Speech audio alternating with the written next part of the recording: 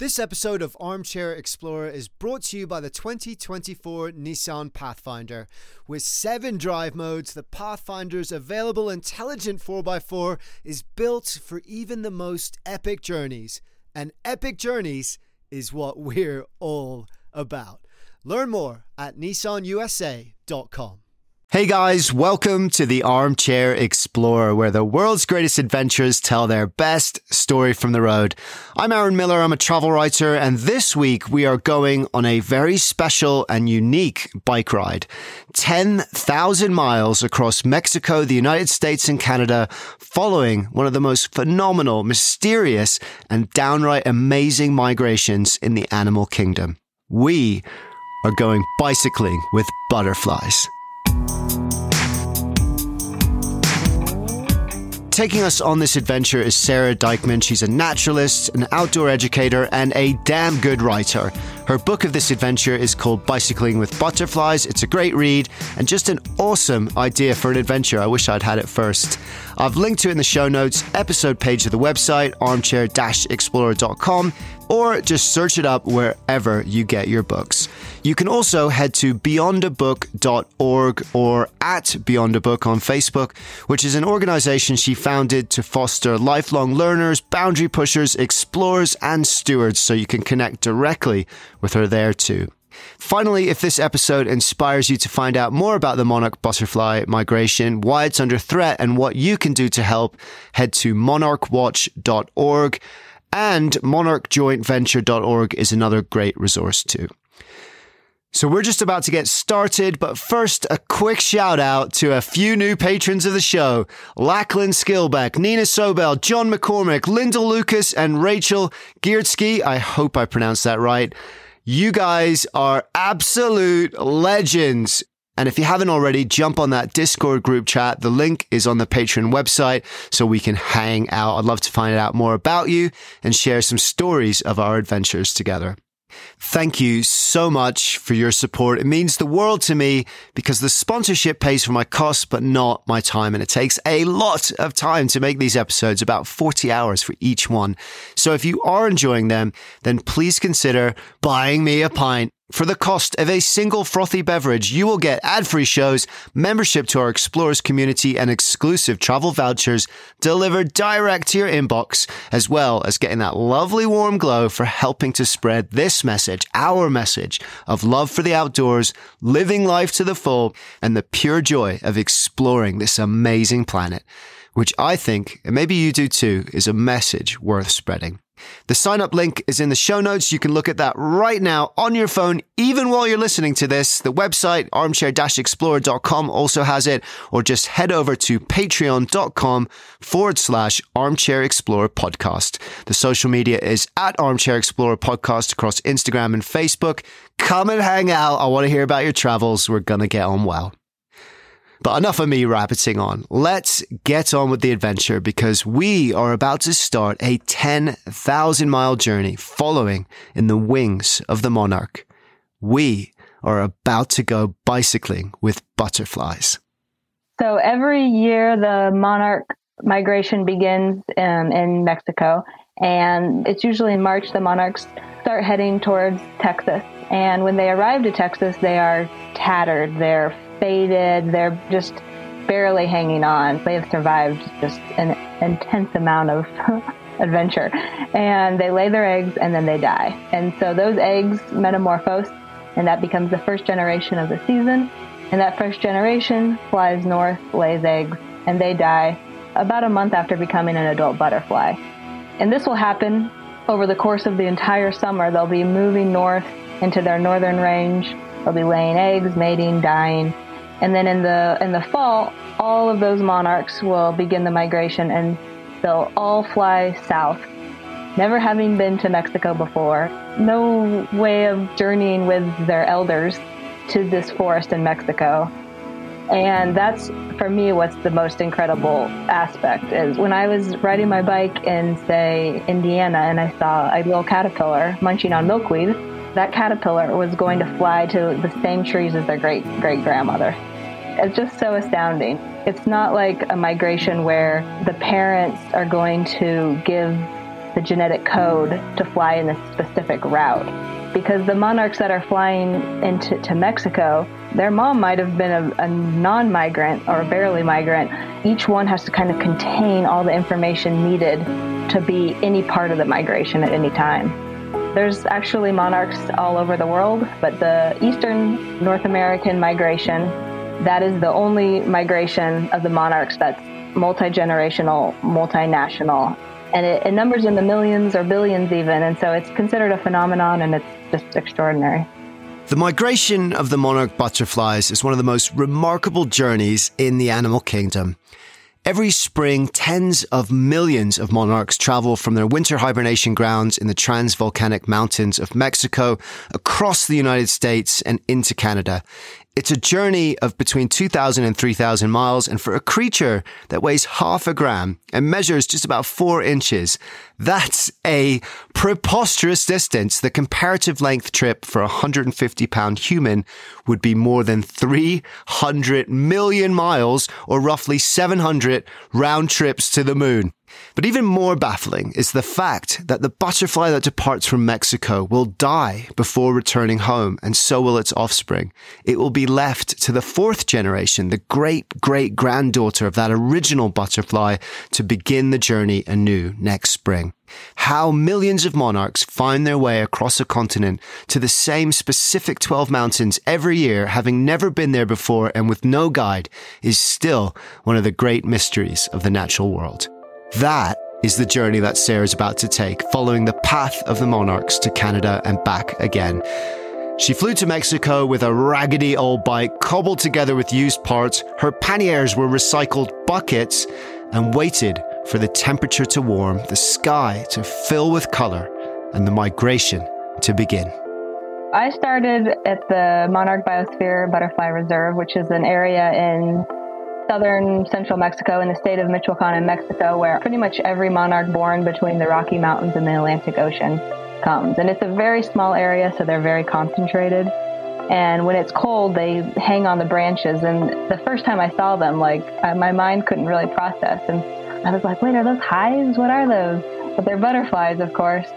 And for most of the winter, you want them hanging from those branches, barely moving or not moving at all. And that's actually how they survive, is by hanging from those branches. It's a bit like hibernation.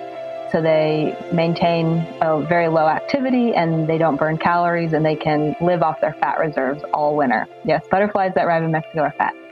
And so I went and visited them a few times when it was cold.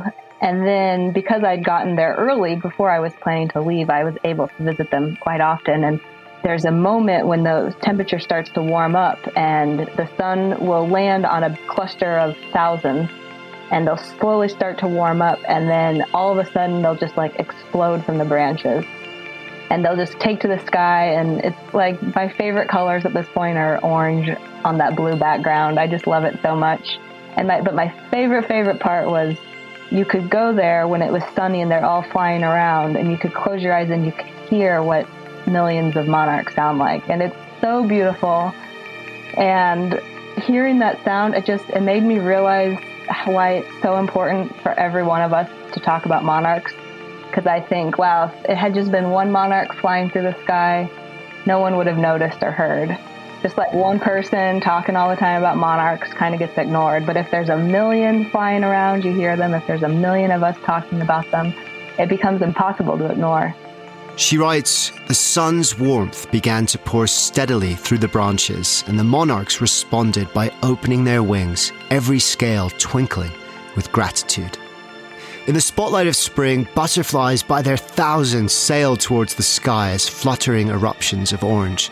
The monarchs crowded the skies, painted poems against the blue, and danced with the wind. The song of millions of wings hummed through the trees' needles, and I felt the anticipation in their swirling flight. And just like that song of a million wings, she hoped her singular journey, her one voice, would inspire a million others. The journey of the monarchs is getting harder and harder every year. Agriculture and human domestication of the land is reducing their habitat and food sources along the way to barely enough to survive. So she wouldn't just be following them. She'd also be stopping in schools along the way to teach kids about the plight of the monarch, as well as finding out about the people who are fighting to protect them and how we can help too. It would be a long journey. At the start, she was staring down those 10,000 miles in 9 months of hard pedaling. But if these tiny insects could do it against all the odds, then so could she. If I could bike 1 mile, she writes, then I could bike 10. And if I could bike 10 miles, then I could do 10,000. One turn of the wheel at a time. I left Mexico, I left the Monarchs, and I was feeling very good. And then I got onto a section of road I'd never been to before. And at literally the very first intersection, I went the wrong way. And thus began my trip north through Mexico. I really loved it. I loved the challenges. I loved the sense of adventure. I didn't have a smartphone. My map was unreliable. So many dirt roads, so many wrong turns, but that just makes you feel like you're on an adventure. And so you wake up in the morning and you don't know where you're going to camp. You don't know who you're going to meet, but you know something's going to happen. And it was later in the trip, and I arrived to this dead end that was just like a road that fizzled out into an open field with like these grazing cows and goats. And like just a little part of me was like, maybe this is the right way. Like I didn't want it to be the wrong way, but of course I found a woman at her house. And the nice thing about traveling in Mexico is there's almost always someone you can ask for help. And she looked at me like, no, this is not a road. This is some grass. This is a grazing field. So of course I had to turn around and just climb up this terribly annoying hill. And then that just led into the desert. It led just to the most jarring roads ever, but I'll never forget it. And if I had taken the easy way, I would probably have not much to say. If I had taken the easy way, I probably wouldn't have much to say. I love that. The wrong turns always make the best stories after all. It is thought the monarchs used the mountains as their guide north, but where they could fly above, she would struggle below, pedaling through steep passes and stifling heat, camping in fields and small towns, relying on the kindness of strangers to help her along the way. Tacos, a bed, a shower, conversation, even ice cream once or twice. 18 days and 1,000 miles later, she crossed the border into Texas. As I made my way north through Mexico, I didn't see a whole lot of monarchs, and I was a little bit like, oh boy, if I only see like 5 monarchs on this trip, it's going to be a little embarrassing. But by the time the monarchs get to Texas, they spread out. And what was really great about that was in Mexico, I was always a little concerned about finding the route. But by Texas, as long as I was in Texas in April, then any road basically became the route of the monarch, which was another great reason to be a cyclist following them, is I could pick any road. And so I would pick based on, oh, there's a state park, or a friend of a friend of a friend of a friend invited me to stay at their house. So I kind of pieced my route together that way. And as far as going from Mexico to Texas, it's funny because there's not much difference, right? It's just a wall or a river in that case. And I think that's a great lesson the monarchs teach us, right? The monarch is not Mexican or United Statesman or Canadian. The monarch is North American. And it's a North American species, and we need North American solutions, and we need to work together. There are no borders from 1,000 feet up, just an imperceptible shift from the stifling interior of Mexico to the barren badlands of Texas on the other side of the Rio Grande. It is here in late April and early May that the first generation of monarchs' mates lays their eggs and dies. 6 weeks or so later, their offspring emerge and continue their parents' journey, drawn north to a place they have never seen and will die before they reach. Flexibility was key for Sara because she didn't know exactly which path the monarchs would lead her on. All she had was an old, unreliable map and an app which tracked the path of the monarchs before her. But that flexibility also meant she could be spontaneous. I enjoyed Texas way more than I was expecting. The sides of the roads were just filled with wildflowers. I got to stay at a Native American seed farm. It's a farm that grows native plants and collects the seeds so that other people can plant natives. And I went there, and it was a really extraordinary experience. I got to see a lot of monarchs. I got to see milkweed, which is the only food source of the monarch caterpillar, growing in rows. And then like right before I got to Native American Seed Farm, I heard about this cave, a huge cave called Devil's Sinkhole. And I sat near the entrance thinking, man, do I bike for 4 more hours or do I wait 4 hours for dark to see these bats? And I'm really glad I waited. There was millions of these bats that came out, and they're also migrants. And just a whole different life history and really spectacular to see. You can smell a difference, and you can almost like feel the change because all the bats are kind of corkscrewing or spiraling down lower. And so as they spiral in this cave, which it goes like straight down, it's a sinkhole. But so as they're spiraling upward, they're like bringing that dank, cold, moist air from the cave up. And so you can like kind of feel the bottom of the cave as they leave. They fill the sky. It is a true wildlife wonder and definitely worth the stop. One bat, I get it, might be something you prefer to avoid. But 3 million spiraling out of a cave into a Texas dusk is definitely something to see. At dusk, she writes, I watched the sun set and darken the Devil's Sinkhole. The world around me began to match the cave's innards just as the bats began to emerge. Like a corkscrew of wings, they swirled upwards. Bat wings buzzed, barking frogs barked. A great horned owl patiently watched his dinner flood the night, while unsuspecting bugs awaited their own fates in the miles beyond. Thousands of bats swirled upward, a vortex that pulled the depth of their cave upward until I could smell the moist earth that collected each day in its hull. Unseen, but not unnoticed. But her favourite moments, the ones she treasured the most, weren't big things. It was the little miracles that we fail to notice, the ones that most of the time just pass us by. I left for my trip not knowing very much about monarchs. And one of the things I didn't really know was like what milkweed even really looked like. So I knew what the flowers look like. They have these really cool like shooting star flowers that are typically in clusters. They're super beautiful plants. So I would be biking along looking for milkweed, kind of stressing out because I'm supposed to know what milkweed looks like. And then I finally saw some flowers. And so I would just wander off into the roadside ditch. And I did this so much. And every milkweed I saw for a while, I would do that until finally I found an egg. And though there's so many different ways to learn, right? I probably could have gotten to that same place with guidebooks and with YouTube videos. But there's something so special about just learning as you go and just learning by crawling around and asking questions like, what the heck is that? So I definitely learned as I went, and I'm still learning, but it was super fun to just learn by experiencing. And of course, in Texas, on the side of the road, one time, I'm like literally laying on the ground looking at these caterpillars, and I see above on the road, the cops show up, and I stand up, and he explains that people have been calling in because they had seen that I had crashed. And I'm like, no, I haven't crashed. So I'm looking at this caterpillar. And he's like, what? But I got that a lot. I'm going to slowly back away.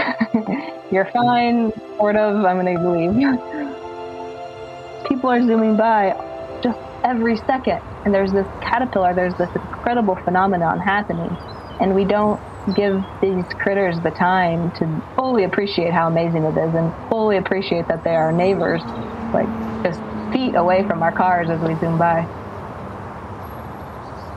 In the same day, I'd see this tattered, just incredibly tattered female monarch. I mean, she had barely any orange left. I'd say 30% of her wings were just gone. So she was obviously a migrant. She had survived the previous fall migration. She survived an entire winter in Mexico. And she had flown the same route that I had by bike, which was hard. I can say that for certain.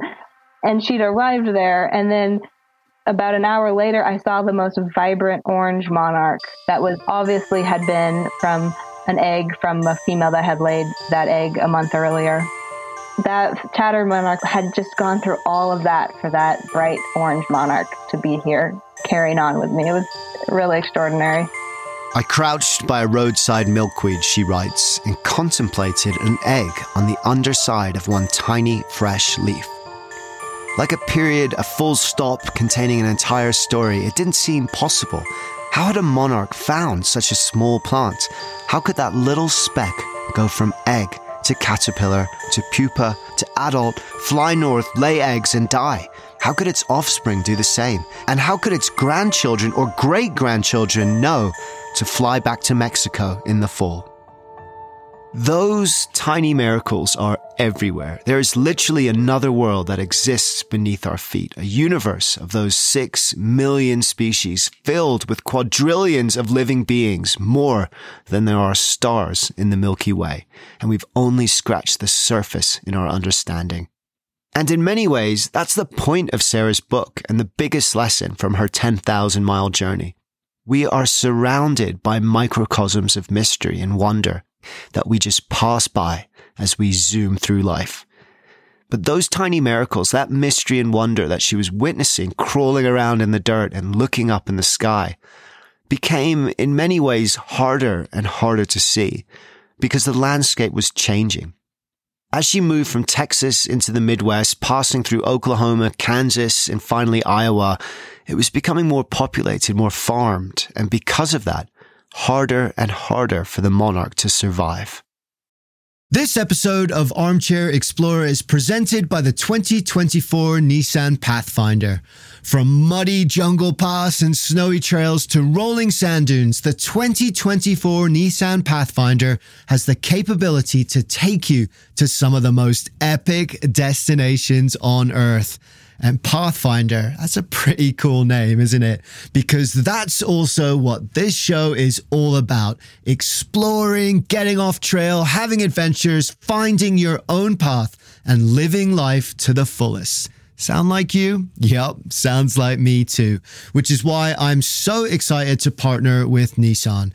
The 2024 Nissan Pathfinder has 7 drive modes, available intelligent 4x4. It's got the best towing capacity in its class, up to 6,000 pounds. So go ahead and bring all that gear with you and lots more.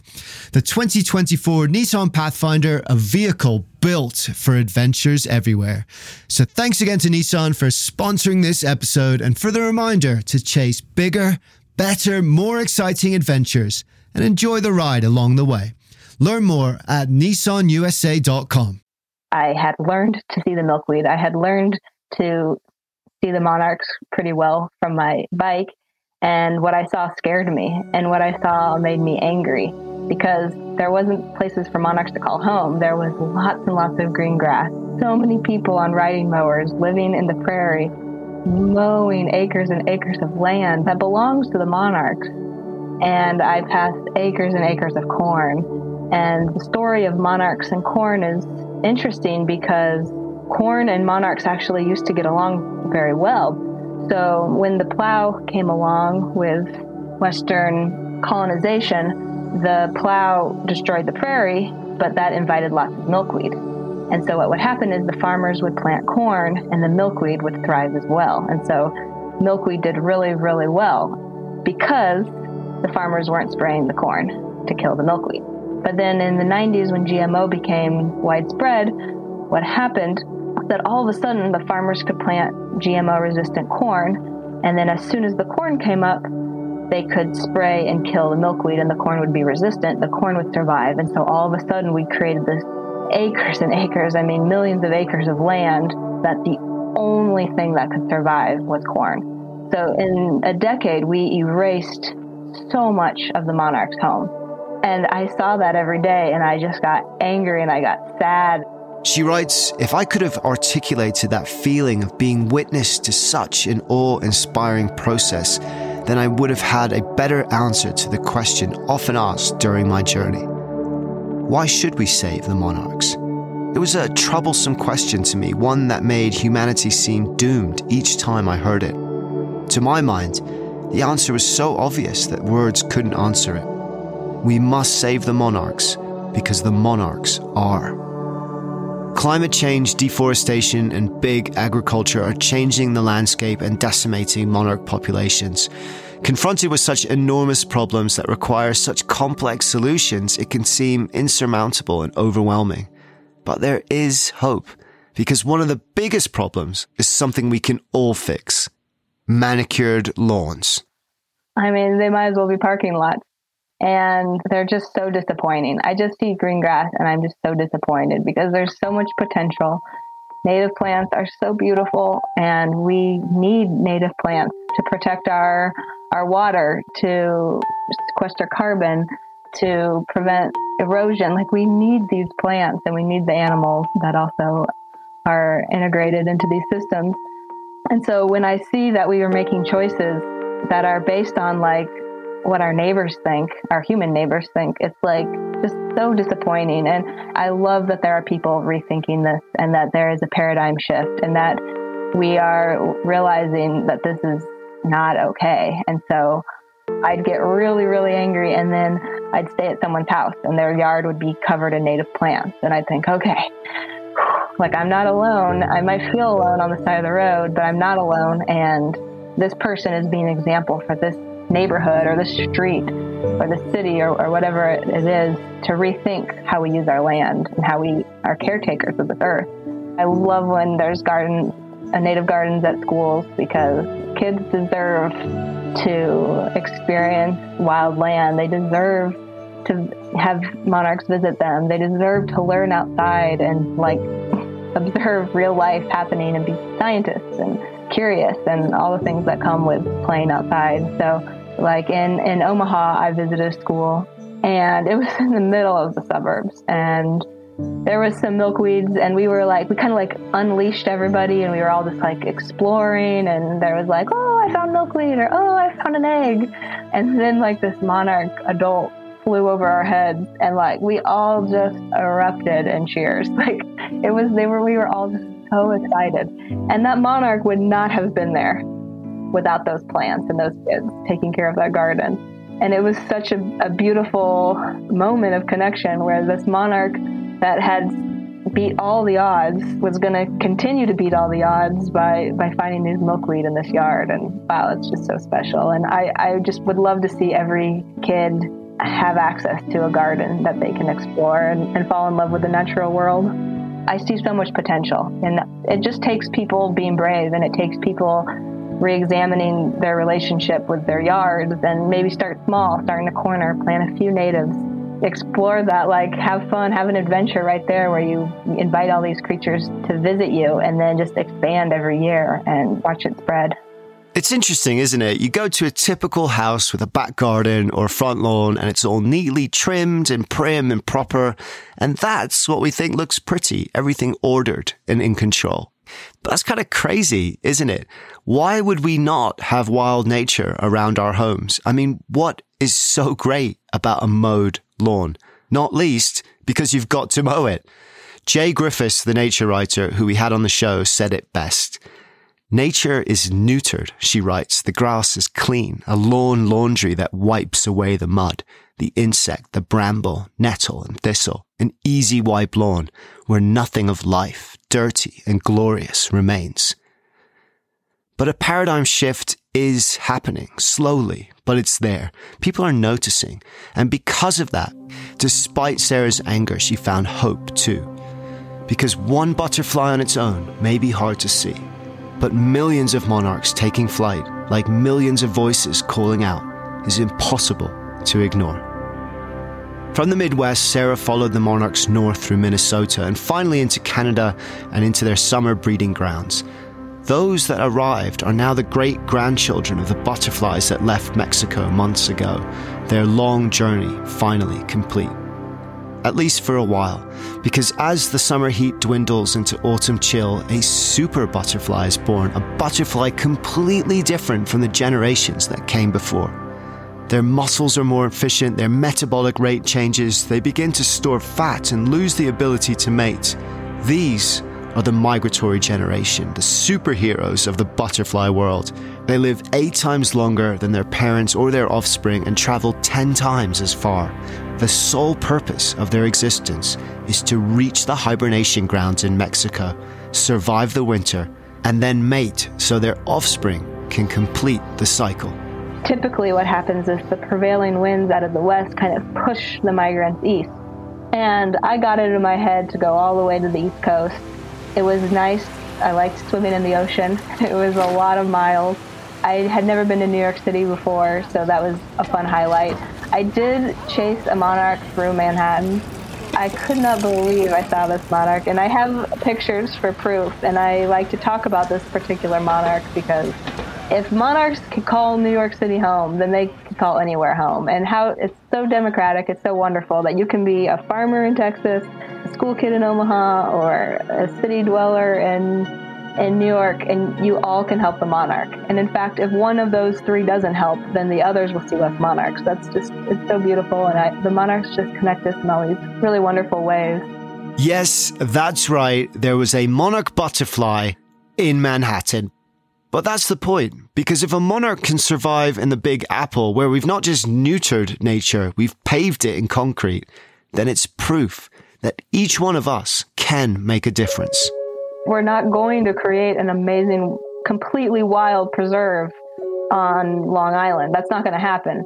But what we can do is we can utilize every single backyard, every single public land, every single median. There is so much land there that can become space for wild animals. And if we give that land back to them, well, that's going to be great, not just for the migrating monarchs, but for the migrating birds, for the migrating bats, for everybody. And it's worth doing that. It's worth doing everything we can to preserve this wonder, because this is where it gets interesting. Sara actually kind of jumped around here. She headed back inland for a while, back into Canada for a second time, back to Minnesota in the Midwest, giving talks, meeting kids, waiting for the end of summer when the super migratory generation of monarchs would head south to complete the cycle, back to the precise mountains where their distant relatives had begun their journey those many months ago. But no one quite knows how they do that.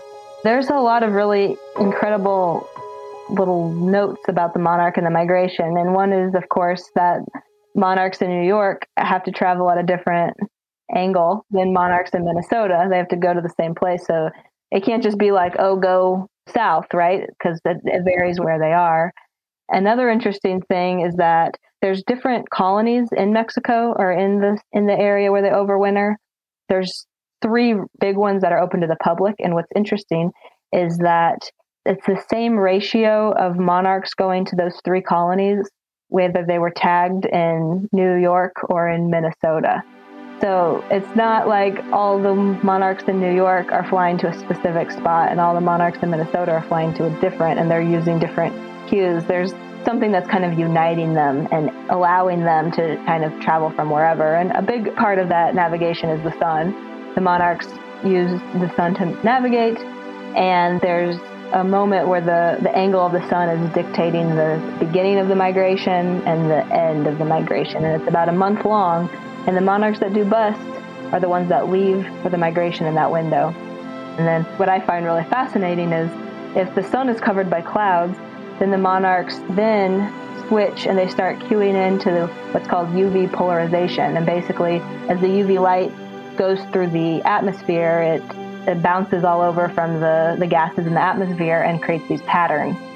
And the monarchs can actually cue in on even just one little bit of blue sky in a primarily cloudy day and use the pattern of polarization in that one spot to know where the sun would be and to continue their journey. And then if it's completely cloudy, what it seems like is they switch to the electromagnetic field. The angle of that electromagnetic field varies depending on where you are, and so they'll cue into that. And I love just knowing that this insect is way better at navigating than I ever will be.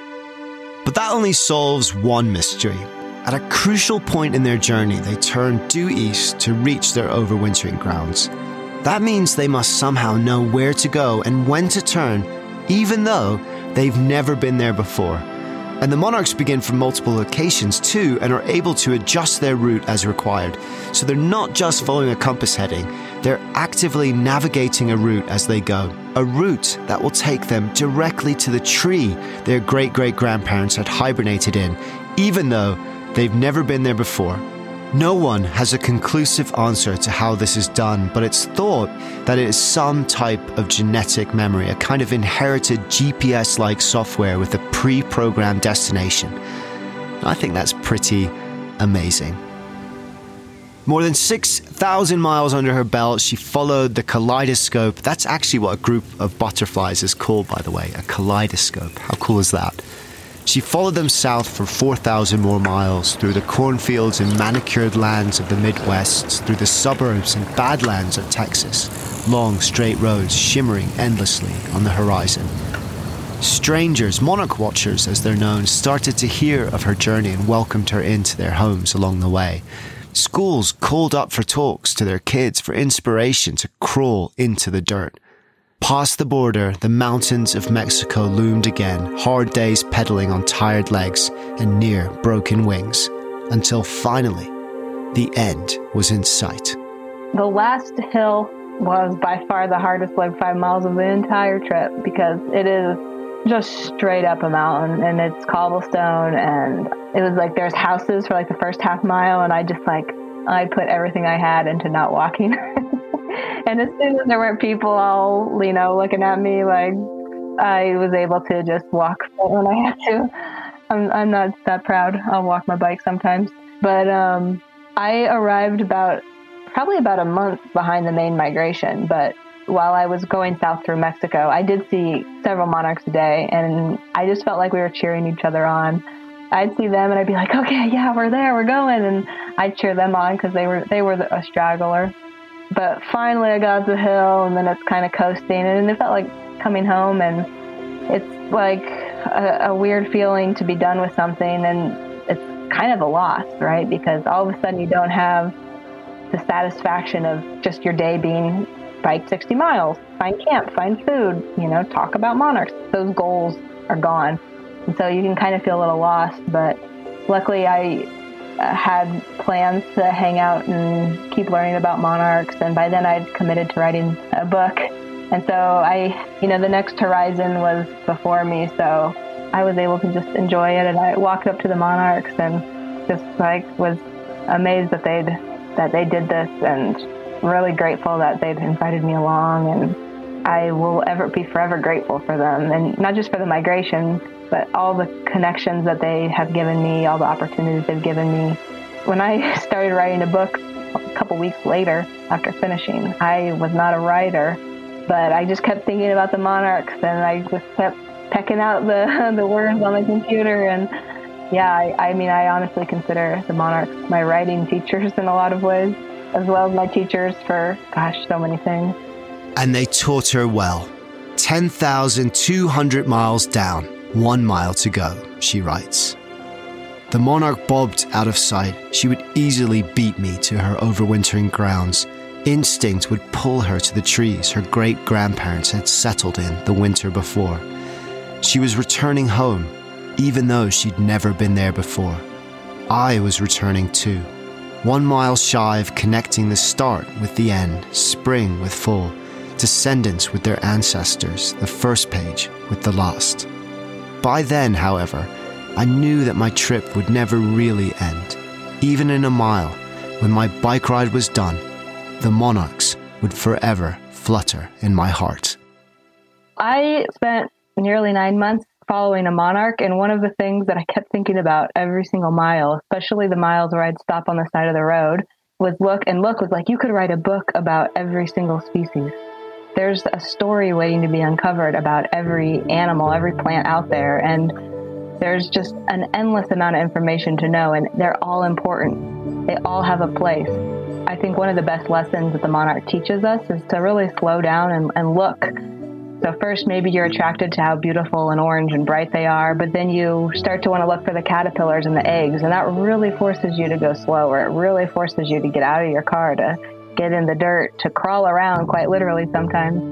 And while you're looking for those species, you start to notice all the other animals, and you might not know their names. And to me, often that's not as important as just noticing them and recognizing that they have a place in there. And I often call them secrets. And I just think it's so important to explore our yards, explore our roadsides, explore our local public lands, and discover those secrets. It's one of the most remarkable journeys in the animal kingdom, but it's getting harder each year. Where once 1 billion butterflies took to the skies, now just a fraction of those numbers have survived. For a creature that is used to hard journeys, the longest road may be just ahead. But there is hope, and it starts with something very simple. It starts with us recognizing the small miracles that pass us by. For they are no less remarkable for their size. In fact, maybe they're more so. For these are our hidden wonders, the secret universe beneath our feet and floating above us in the sky. And the more we notice their world, the more amazing and beautiful our world becomes. We are surrounded by microcosms of mystery and wonder. Look up, and you might just catch one fluttering by. Thank you, Sara. Thank you for letting us join you on this inspired adventure. Her book is called Bicycling with Butterflies. It's a great read and an awesome idea for an adventure. I've really enjoyed checking it out. I've linked to it in the show notes, the episode page of the website, or just search it up wherever you get your books. You can also connect with her at beyondabook.org, or she's at @beyondabook on Facebook, which is an organization she founded to foster lifelong learners, boundary pushers, explorers, and stewards. Finally, if this episode inspires you to find out more about the monarch butterfly migration, why it's under threat, and what you can do to help, head to monarchwatch.org or monarchjointventure.org. Both are great websites to check out. So, if you enjoyed this episode, if you enjoy this show and you think it's worth the cost of half a pint, 1 pint a month, then please consider showing your support by becoming a patron of the show. The link is in the show notes. Check it out right now on your phone, the website armchair-explorer.com, or just head over to patreon.com Armchair Explorer Podcast. The sponsorship covers the cost of the production, but not my time. And if you believe in the same values that we promote on the show, love for the outdoors, living life to the full, and the pure joy of exploring this amazing planet of ours, then give what you can and help spread that message to other people that might need it too. Thank you for whatever you can do. It really does mean the world to me. Big shout out to Lizzie Goldsmith, who did the sound editing and the sound design on this episode. I think she's absolutely killing it. I hope you enjoyed her work, and I really appreciate everything that she's putting into this. She's an awesome writer and podcast producer in her own right, and you can check out more of her work at lizziegoldsmith.com. So that's about it, folks. Thank you for listening. Get those hands in the dirt, grow those walled gardens, and look deeply into that hidden world beneath our feet. Because the more we look for wonder, big and small, the more the wonder of the world becomes a part of who we are. Dare to be truly alive.